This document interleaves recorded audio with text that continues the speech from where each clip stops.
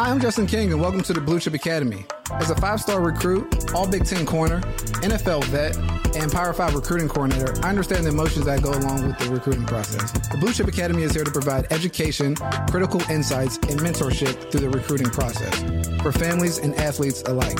When athletes and their families have proper education and guidance, they're able to make better decisions and set themselves up for long-term success. Blue Chip Academy provides the resources and information that empowers athletes to create their own Blue Chip blueprint and take ownership of their careers. Blue Chip Academy exists because when athletes and their families are armed with the right information, they're able to make the decisions for themselves that positively impact their future. Again, I'll be your host, Justin King, and welcome to Blue Chip Academy. I think you're 100% right. Just keeping the main thing when you're going through the process, because like even with these added dynamics, whether they're the collectives and like the big contract offers, like you said, sometimes the support systems are the ones that are more concerned, like, oh, someone's going to take advantage of this kid or something's going to happen. And a lot of times I'm telling people, or just the support, where not many are that valuable coming out of high school. Like you have something to build. So like, don't get it twisted about this number coming out here, because you still have to get to school and you have to perform. Like, and if you're in the wrong fit, like that's going to be counterproductive to you performing or the end result that you're looking for. So like, that's like, to your point, like life-changing money comes when you make it to the NFL, or if for some reason you, I guess, land on a huge media deal as a college player, something can happen, I guess, if you're in the free market of NIL. But yeah, and that's great for those that it happens for. I think it's, one thing with it is if the place you're picking is, if they're selling you and everybody else solely on, that's never solely, but primarily on the money piece, they're going to get a bunch of people coming there that's what they're picking based off of. And if they're doing it out of high school, and is that really an organization that's going to have long-term sustained success? Now, we all know that the more money your collective or your program can provide from a standpoint of exposure and all those things, it's going to have a huge impact. But if you're an organization that has chosen to have all that money go to unproven players, is that really the model? The NFL doesn't pay all their money to the rookies. This is true. They wait to see how good they're going to be before all the money gets divvied out. That's a fact. And you brought up the collectives. I mean, sometimes they present themselves as support. I mean, I'm sure they're there to support, they're there to raise money, do different things, but they have a hand now in a level of the recruiting process. We saw with the Florida quarterback and what happened, him having to get the release from a previous deal made with the collectives. Do you feel like they're making the waters a little more murky, or are they making it easier on the recruiting process? Like, how do you view the addition of the collectives? I think at every school it's different. Every situation is different. Every collective, every football staff is different as well. It is murkier. I don't think there's any way to look at it as not being murkier. It adds another element to the equation.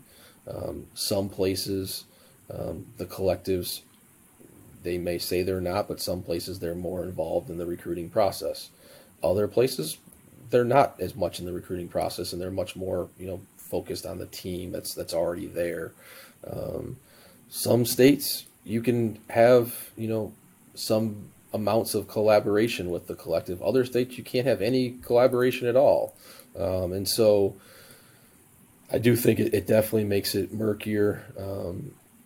I think that it's something that we will see as time goes on. You will find that there's places and there's collectives that are going to get bad reputations. And there's going to be other collectives and other places that get, really good reputations as, hey, if you're dealing with them, it's going to end up being what, if they told you their players were, getting, making this amount of money, that's what they were getting. Other places, they might tell you what the players are making, and it's a straight up lie because there's no really way to verify it.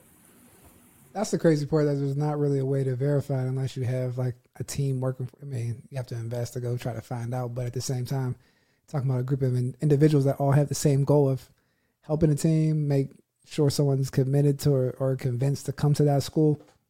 Have you seen agents enter in the recruiting process at all? Have you been as?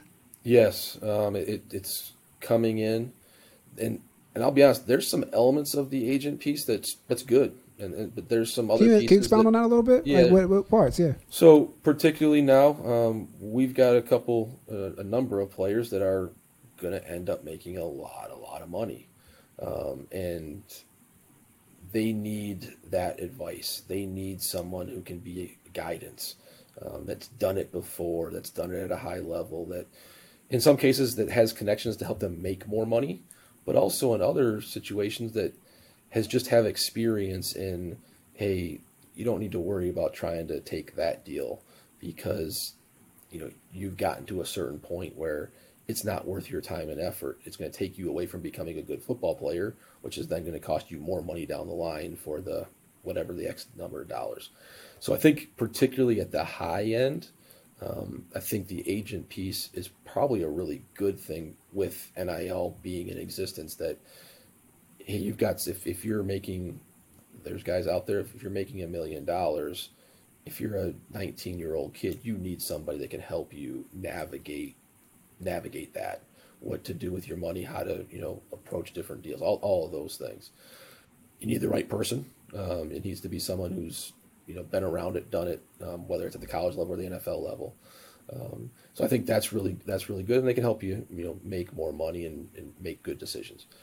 I think sourcing the deals from an agent standpoint at the college level. I mean, anything that's taking the attention off of the player in terms of bringing that to them. Yes, I can get with that, because like you said, in the top end right now, you guys, Penn State has some top end players when they're coming out. So just in the frame of it, I mean, 2-stars don't always need agents or whatever the case may be, but someone to look over your contracts, whether it's a barred attorney or whatever that may be, but just understanding having those different things in place to make sure that you're crossing all your T's and dotting your I's.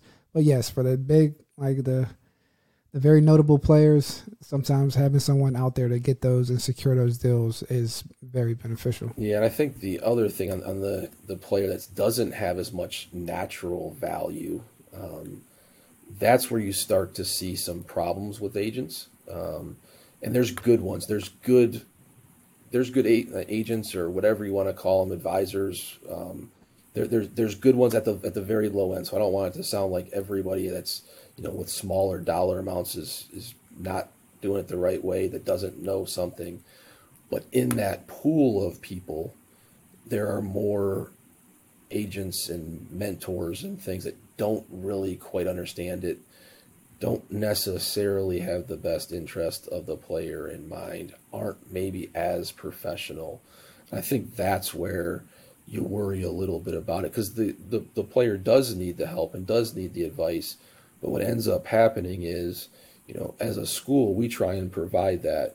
What ends up happening is, I think in some cases, you get somebody who doesn't have experience on the outside. It's not big dollar amounts, and they're advising you to do something in the school, not even the school, but the consulting companies that we may have to support kids, or workshops that we might have. You have good help there, but the kid may not take that help. And I think that in some cases at that lower dollar amount, the barrier to entry for an agent there is a lot less. At the higher ends, just like the NFL draft, and it's the NFLPA does a really good job of controlling it and makes it so that everybody's qualified to at least a certain level. But if you're a first-round pick or a second-round pick projected in the NFL draft, your option for agents is different than if you're for sure going to be a free agent. If I'm an agent, I make a percentage of what you make.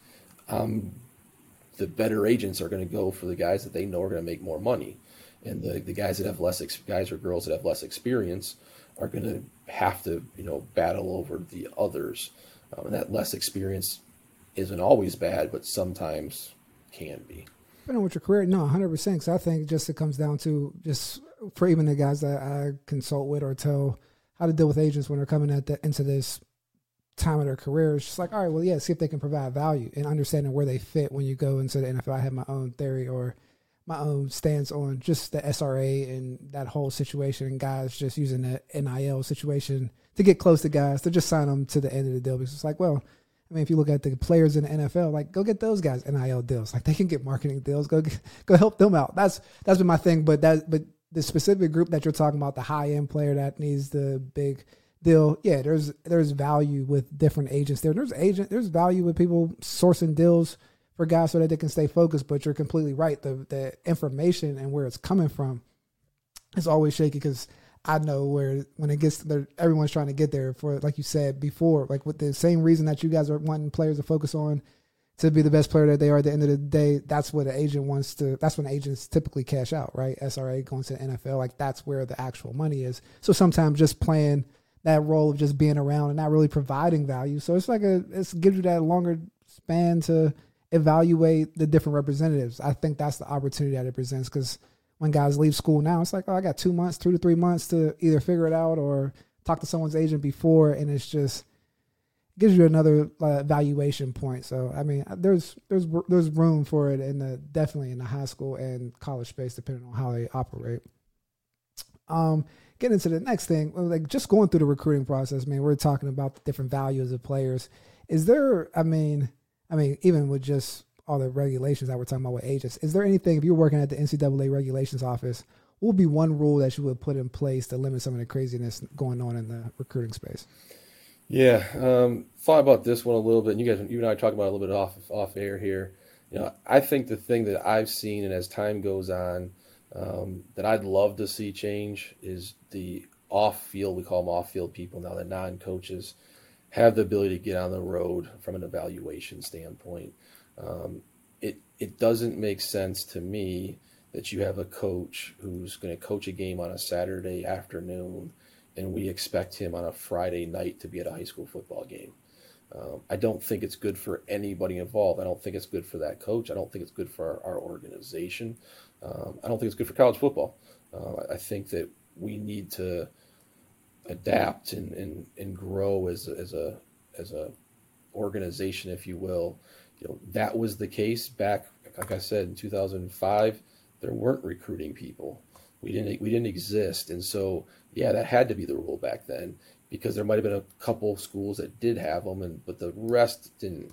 But at this level right now, everybody's got a recruiting staff. Some are bigger than others, but that's okay. In my mind, we need to have a certain number of days. Yeah, you've got to cap how many days you can go on the road because if you don't cap the number of days in a competitive environment, one school might be out there, hire 20 people to go out there and use all the days. Another school might not be able to do that. But if you cap the number of days, what does it matter if it's me or somebody else on the recruiting staff from a competitive standpoint versus a coach? We talk all the time as, staff members, that's how crazy the business has gotten and how, difficult it is from a work-life balance. That's something that can change that work-life balance dramatically if you let the people that are not coaching the games to go out and do that. And I think the other thing that to me, I struggle with sometimes. I've become a big podcast guy. So I listen to a lot of podcasts and I find them all interesting, but I don't watch TV. But you listen to people talk and it's like, well, the coaches make all sorts of money. They should stop complaining about it. And I get it, but unfortunately, people view college football, they only know the head coach. And so in their mind, everything about college football is through the lens of what they know about the head coach. And yes, head coaches are making a lot of money right now, and they deserve it. Deserve every penny, in my opinion, because they bring that value to their school. But there are a lot of people working in college football, 90+% of them, that in reality aren't making big money. We're making careers and we're making livings and good livings, and I'm not complaining at all about it. But I think there's this perception of like, oh, they make too much money, don't stop complaining. That's, even at the highest levels, is still a pretty select few. You mentioned, 60, 70, 80 people that may work around a college football program. Nowhere near that make the money that the people kind of, and even media try and portray it to be. So I think it's important that, work-life balance is there. I think this would add to it. I think it would make for a better product. And I don't think it hurts anybody. I think that's the other piece of it. I don't see the downside to it. I just think it helps things. So if I were sitting here saying, hey, one thing I'd love to change rule wise, and there's a lot of things I'd love to change rule wise, that would be one that jumps to mind. And then the other one is we got to work on the recruiting calendar from a standpoint of start to finish. It's got to be a holistic approach, and it can't be we're going to adjust this, then we're going to adjust this. Those adjustments just aren't working anymore. We got to make a wholesale change, and hopefully we will. And I think we probably will. So making it up on the fly. Real quick, the last thing I'd say is I do think we've seen that, the reason NIL is here is because we realize there is a lot of money in this, operation in college football in particular. There's a lot of money, and we want more of that money to be able to go to the players.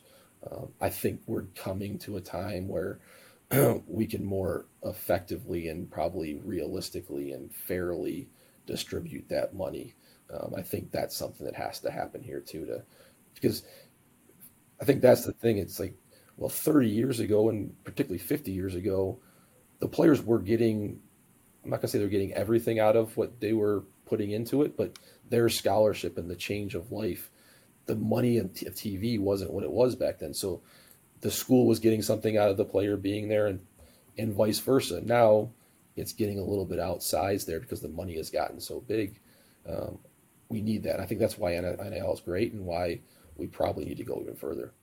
Yeah, I mean, you see it with the different conferences forming. You see USC, UCLA making their move to the East Coast, a little bit more eyes, primetime games, fan bases, and all those good things. I mean, even get to that whole point for the product to be so valuable, it all comes down. We always say it all comes down to talent acquisition at the end of the day. So when we've like trying to build that product, as a general manager, is there a prime trait that you're looking for when the recruiting process begins, like for a prospect? Yeah, so we're a big organization that talks about checking boxes, and it's interesting because we don't have some big sheet that's got a bunch of boxes that we check.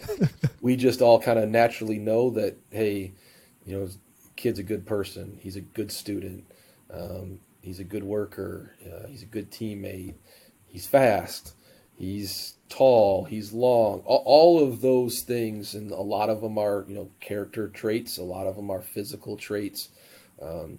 So I'm not going to sit here and say, hey, there's one thing. What I would say is what we're looking for, and I think good organizations are looking for in football, is they're looking for players that check a lot of boxes. Haven't met one yet that checks every box, to a high level at least. But you're looking for guys that check a ton of the boxes. Or if they're missing a few boxes, they better be elite in the boxes that they check. And so I think that's the way that I kind of look at it. So starting out in the process,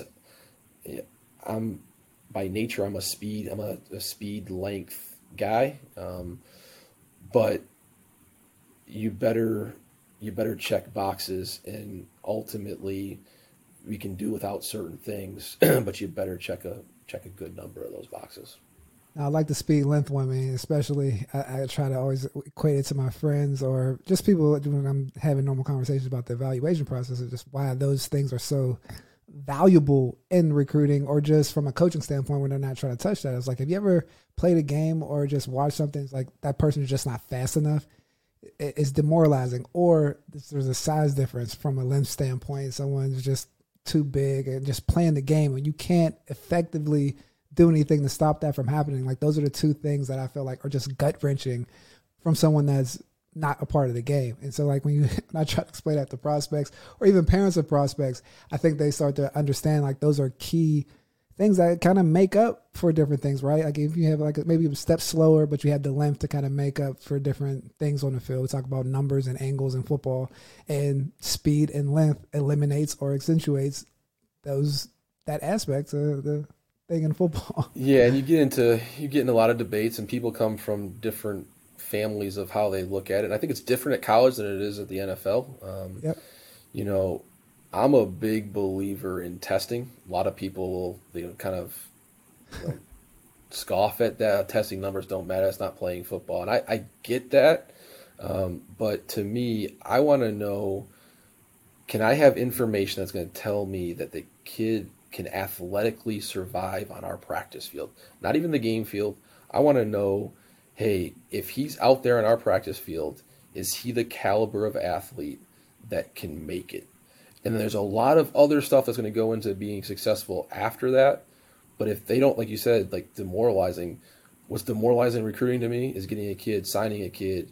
You get him not the first day, but let's say the first year, and you just know he's not this level of an athlete.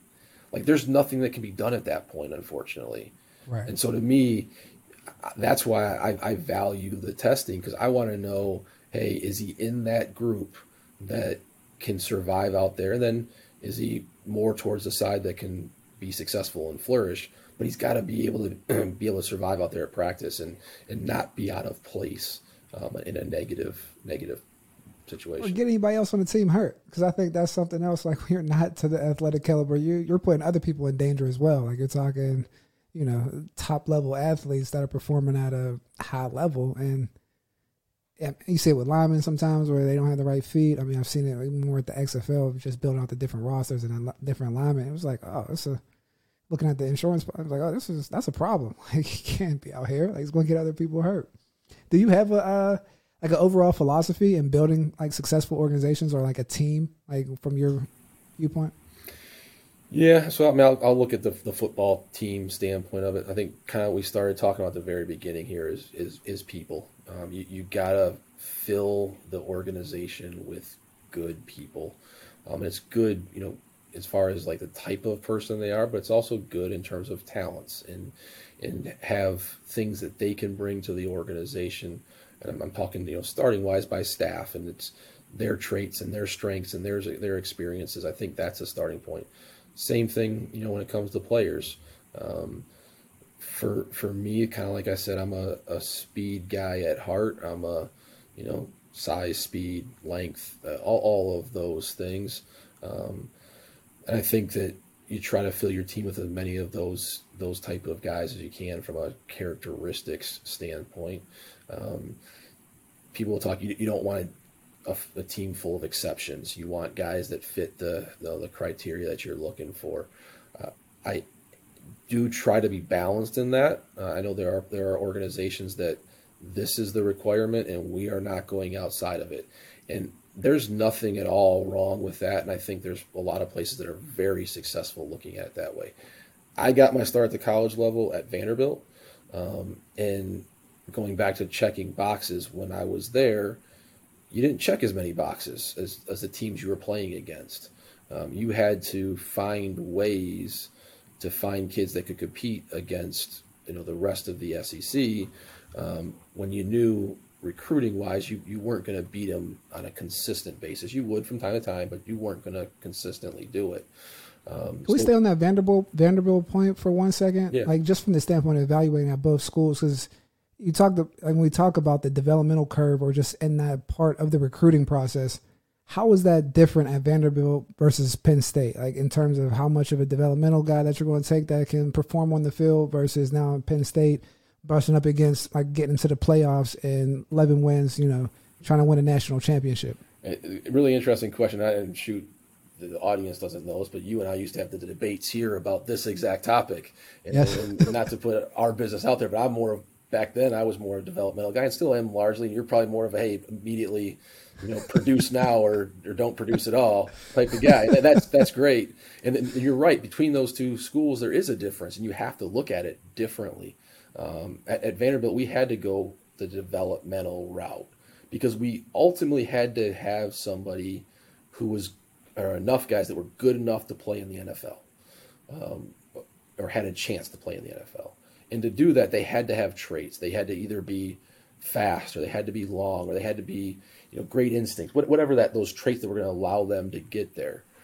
But the boxes, like I said, at Vanderbilt, you unfortunately at the time, early on in the process there, you weren't going to beat consistently, could occasionally, but you weren't consistently going to beat them on the recruiting trail. So other schools you were playing were checking more boxes. So one of the boxes being, more physically developed, being further along in that developmental curve. So we had to take guys that were maybe a little further behind the developmental curve, but that we saw the trajectory could get him there, and we might have to wait. Might have to redshirt him. We might have to play with more older guys, that type of deal. Here at Penn State, a little bit different. You're at a place where you can get more top-end talent, and you can beat more people on the recruiting trail on a consistent basis. And so you can get guys that are more ready to play. I think that where we're at right now, we try to do our best to blend the two. And I think that's, you need to get, we signed Dani Dennis Sutton last year. He was a guy that was kind of ready right away for the most part. And then we signed, other guys at the same defensive end position that we know maybe aren't ready right away. But hey, if it hits Jason Owe, who's, he wasn't a guy when we signed him that was going to hit right away, but he ends up being a first-round draft pick because he had the traits. He developed into that and ended up being, a great player for us here. And so you have to balance that because not every player is going to be all the way along the traits and the developmental curve. So now here, I think we try to keep that, where we came from concepts, but knowing that, hey, yeah, we can battle and we can beat teams on that higher end guy. And that higher end guy might not be the long-term better player, but is the better player right now. Because you have to have a roster full of guys that can play right now. And then we try to have some other guys that we're, developing and that will, when the other guys leave, that will, spike and be great players for us. No, I think that's a great point, just from the standpoint of the blending of the two is like the perfect thing. Because I think even coming from a standpoint of being not heavy developmental, but just like being more keen to that, I feel like it helps when you're identifying younger guys on the recruiting trail just earlier in the process. When you have like a developmental eye, you can see a ninth grader like that comes up and might run something because you're identifying those certain traits that may be accentuated before. And I think that's something when you merge, people forget that Saquon was committed to Rutgers at one point, right? And so yeah, he is the best ever now, but there is something that was to be seen then, right? Whether he was a three-star prospect, and I don't he went to the All-Star game after high school, and they made him play fullback. So, do you understand what I'm saying? So, we talk about the story, just his short area quickness, or like those elite traits that he did have that maybe got overshadowed by not having the up north, big hype train around him, going on. Sometimes that happens. We're just thinking on just the talent acquisition process. What can coaches and personnel professionals do, to kind of move up in the industry? You're somebody that works with bringing players into the organization and also hiring a lot of the 80 people on behind the scenes of a football organization, and you're chiming in with the coaching staff. So any career development pieces that you can have for a player that wants to transition into personnel off the field, or that maybe just finding themselves at an entry-level role trying to move up or get on the field, whatever that may be in their career. Every day is your resume. And everybody that you're around, we talked earlier about connections, and connections are critically important, but they're important if that person is going to say a good thing about you to the person that's trying to hire you. And so I think that's a huge piece of it. If let's say you're a former NFL player and you're trying to get in, what did your coaches think of you as a player? Were you the player who overachieved because of how you prepared and how you went about your business? Or were you the player who underachieved because you made it because you were just ultra talented, but you never really, got where you could have been? I know who I want to hire, because and being a great player can help, but they're different traits. There are a lot of traits that will translate, but pure skill maybe isn't one of them. So I think that's a big piece is, who you are on a day-to-day basis and what the people around you are seeing you do work-wise. Once you're in the door, and I think getting in the door is a tough first spot. I'm a big believer in terms of getting in the door. And I think this is hard for young people in particular, but really anybody. In a lot of cases, you got to work for free. A lot of cases that you have to show your value before you get anything at all out of it. And the longer you're around, the better your chances are. You may have a a day-to-day 1% chance of getting your break. But if I'm around 1,000 days, I've got a lot better chance than if I'm only going to be able to be around for 10 days. I might not quite get in. So I tell our interns all the time, hey, the more you're in the building, the better. The longer you're able to work with our organization. You graduate school, you might have to go somewhere else and work there. Maybe you go to grad school and you go over to the football office and ask to help. Now you're around it longer. It might not happen at the pace you think it's going to happen, but the longer you're around it, if you keep doing a good job and people see you doing that good job, you'll get an opportunity. I think I'm a big believer in that, and it's hard because you got to make money at some point. You got to support yourself, and maybe you have to do that a different way, but you're still showing up to whatever the thing is that they need help with. So that's kind of getting in. Once you're in, to me, once you're in the door, again, doing a good job. And they're being a self-promoter. I wish I could sit here and say that doesn't help, but it does help. Being a self-promoter helps. But ultimately, if you're just a self-promoter and you're not producing and you're not a good employee, you'll eventually get found out, and you'll eventually, kind of hit a ceiling where it's hard to get past that point. And you might stumble past it from time to time, but then you're going to get knocked back down below it. So doing a good job, I think, is a big piece of it. And then knowing people and having, having those connections. When I was younger in this, I wasn't a big convention person, didn't really like them. I'm not a big, new people. I didn't really love that. But the longer I'm in it, I think there is value in that. But I think sometimes when you're younger, it's like, I'm going to go to the coaches convention and I'm going to shake somebody's hand and I'm going to tell them about myself, and that guy's going to hire me next week.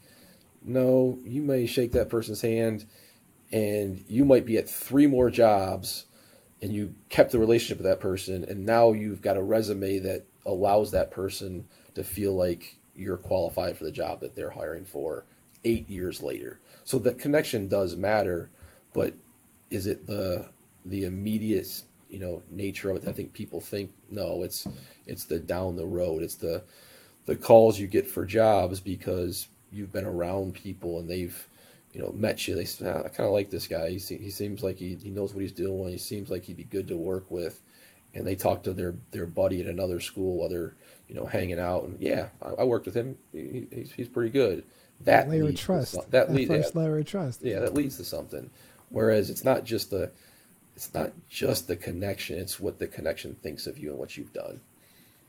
That's it, man. What the connection thinks of you. Because, talking about from players to coaches, like, man, if you want to go on the field early, we say it's not about making plays first. It's like earning that coach's trust first. Because when they're coming into the staff meeting and they're going over their evaluations, they're coming from the standpoint, can I trust this dude to do what I'm saying to do when I'm saying to do it? Now, if he can make plays doing that, even better. But, like, if you come in making plays your own way, I don't know if I could trust you. So then I'm like, And you and I know this from the personnel side of things. We get frustrated with coaches because they don't hey, this guy's really talented. He's making plays. Yeah, he screws up a little bit. Let's be okay with that. We probably feel a little different, but from coach's perspective, the trust is more important to them than the play you might make. In a lot of cases, now at a certain point, being a playmaker just overwhelms it. But there's so many. Even at the NFL level, and you played there, and you know this way better than I do. But there's a small segment of the NFL that's just dramatically more talented than the rest. The rest of the NFL, it comes down to who they are as people and who they are as how they prepare, how smart they are as far as football goes, all of those things. And there's honestly a lot of people that could make it. I couldn't make it no matter how hard I worked at it, but there's a pool of people that could, and there's a lot of guys starting in the NFL that aren't that much more talented than the guys that never sniffed it. That is a fact. Just based, that is 100% fact. Like you said, there's that small group that kind of separates themselves, but everyone else, it's like based on all those different boxes that you check. How you show up every day. Even when we're talking about the interns, like the availability in the NFL. best trait is being available. I mean, I had an injury, but like you can't let someone else jump into that and then you lose trust that way. I remember was Coach Spag. I mean, I lost trust from having like cramping up and soft tissue injuries, right? You can't have 2 minutes and your starting nickel is getting hurt all the time. And that's a level of losing trust, not just not making plays, but like all those different things, because that comes into the evaluation process. If a guy's missing practice because he's not going to the cold tub or taking care of his body, and he talks to the trainer and the trainer's like, well, he doesn't take care of his body. It's like, well, how serious is he really about this craft or what he's trying to do? Can I trust him to get all these reps or take away the reps from all these different people that want to eventually play? But while we're speaking on the elites, I mean, you've seen your fair share, right? You've seen Saquon. I mean, I'm not going to go through the whole list, but you've seen enough elites to answer this question. What's the common denominator from the elites that you've seen? So I'll start with, first of all, we use the word elite probably a little bit too much. True. In my mind, the elite's a much smaller number than probably people think. I'm old now, but the term GOAT is thrown around to guys that are like the 100th best player in the country, and it's like, he's not the GOAT. There's one, but in terms of the kind of the common denominators, first of all, if you're going to be elite, you have to have the physical traits that the position requires. I would say requires, that the position, wants, if you will. You have to have that. You have to be physically extremely talented. Now, from that segment of people that fit into that category of they've got the requisite physical traits, probably the personal trait that stands out the most to me is competitiveness. If I were to find one, like the guys that I've been around, Micah Parsons is elite. He is competitive. Like Saquon Barkley is super competitive. Those are the guys that, they have the physical traits, but their competitive drive, one, results in them working very hard to get better. But to be elite, I think there's some aspect that you have to, I don't say every moment, but in almost every moment, you have to be at your peak performance. And to do that, you have to be really competitive. Saquon Barkley, you play him in Connect 4, he is going to be competitive as heck. Micah Parsons, you play him in Cornhole, and I've done it, he's going to cheat to beat a 12-year-old girl. Like, just because his mind won't allow him to not compete in that moment. So I think that's the thing. You have to be in the subset of people that have the traits. But then for me, that's, if I were sitting here saying one thing, that's it. And it's got that competitiveness has to drive your work ethic. That's for me, that's it. Because you want to compete in everything, right? I'm trying to compete in when I'm working out, and that's Micah and those are two that stuck out. But Micah and Saquon, like super competitive. I remember we were at the Fiesta Bowl and looking after the game room, and it's like the day before the game, and Saquon and Jarvis were wrestling. I'm like, you're about to be a first round pick. Like why are you wrestling? Like, stop wrestling. You know what I mean? Yep. And same with Micah. And like, I just remember the type of competitiveness he used to have, just calling people out in practice in our, Lions Den or the different competitive drills. And it just, when you see it, it does tick different. It looks different. I remember guys that I played with. I remember Tamba had that, like he had like a different take, just that competitive nature thing. I mean, even just shout out to Galco, but we used to get into an argument because he said it was 3 C's of Eric Galco. He's the director of the Shrine Bowl, but he had his things of 3 C's, but he always starts like, it's first his character. I was like, no, competitiveness. Like, I don't care about anything. First competitiveness, yep. Like before anything. But when our evaluation, we needed to make sure our character was tight because we were going through like a corporate background check. So he was right about that part. But, man, this was great, man. Just leave it with this, man. There's no passion to be found playing small and selling for a life that is less than one that you're capable of living. Nelson Mandela is something that we live by here at the Blue Chip Academy. So, Andy, thank you for coming on and just sharing so much about the recruiting process, just the back end of the business of football and how to go through the process and build an organization. It starts with the people and understanding that and making sure you guys have like the right information going through the process. And we're here at Blue Chip Academy with the branding in the NIL recruiting era and blueprint to success for that nice objective guidance through this process. You guys check in. We'll have all that here at the bottom, and we'll have Andy's Twitter handle. What is your Twitter handle so people can find you, Andy? I had to look it up. It's Andy Frank at Andy Frank PSU. Not a social media guy. Yeah, he's not. He's always in the background handling some complex issues. But again, thank you so much for jumping on. We really appreciate the time. And yeah, class is dismissed. Justin, it was fun. Appreciate it. Man, thank you.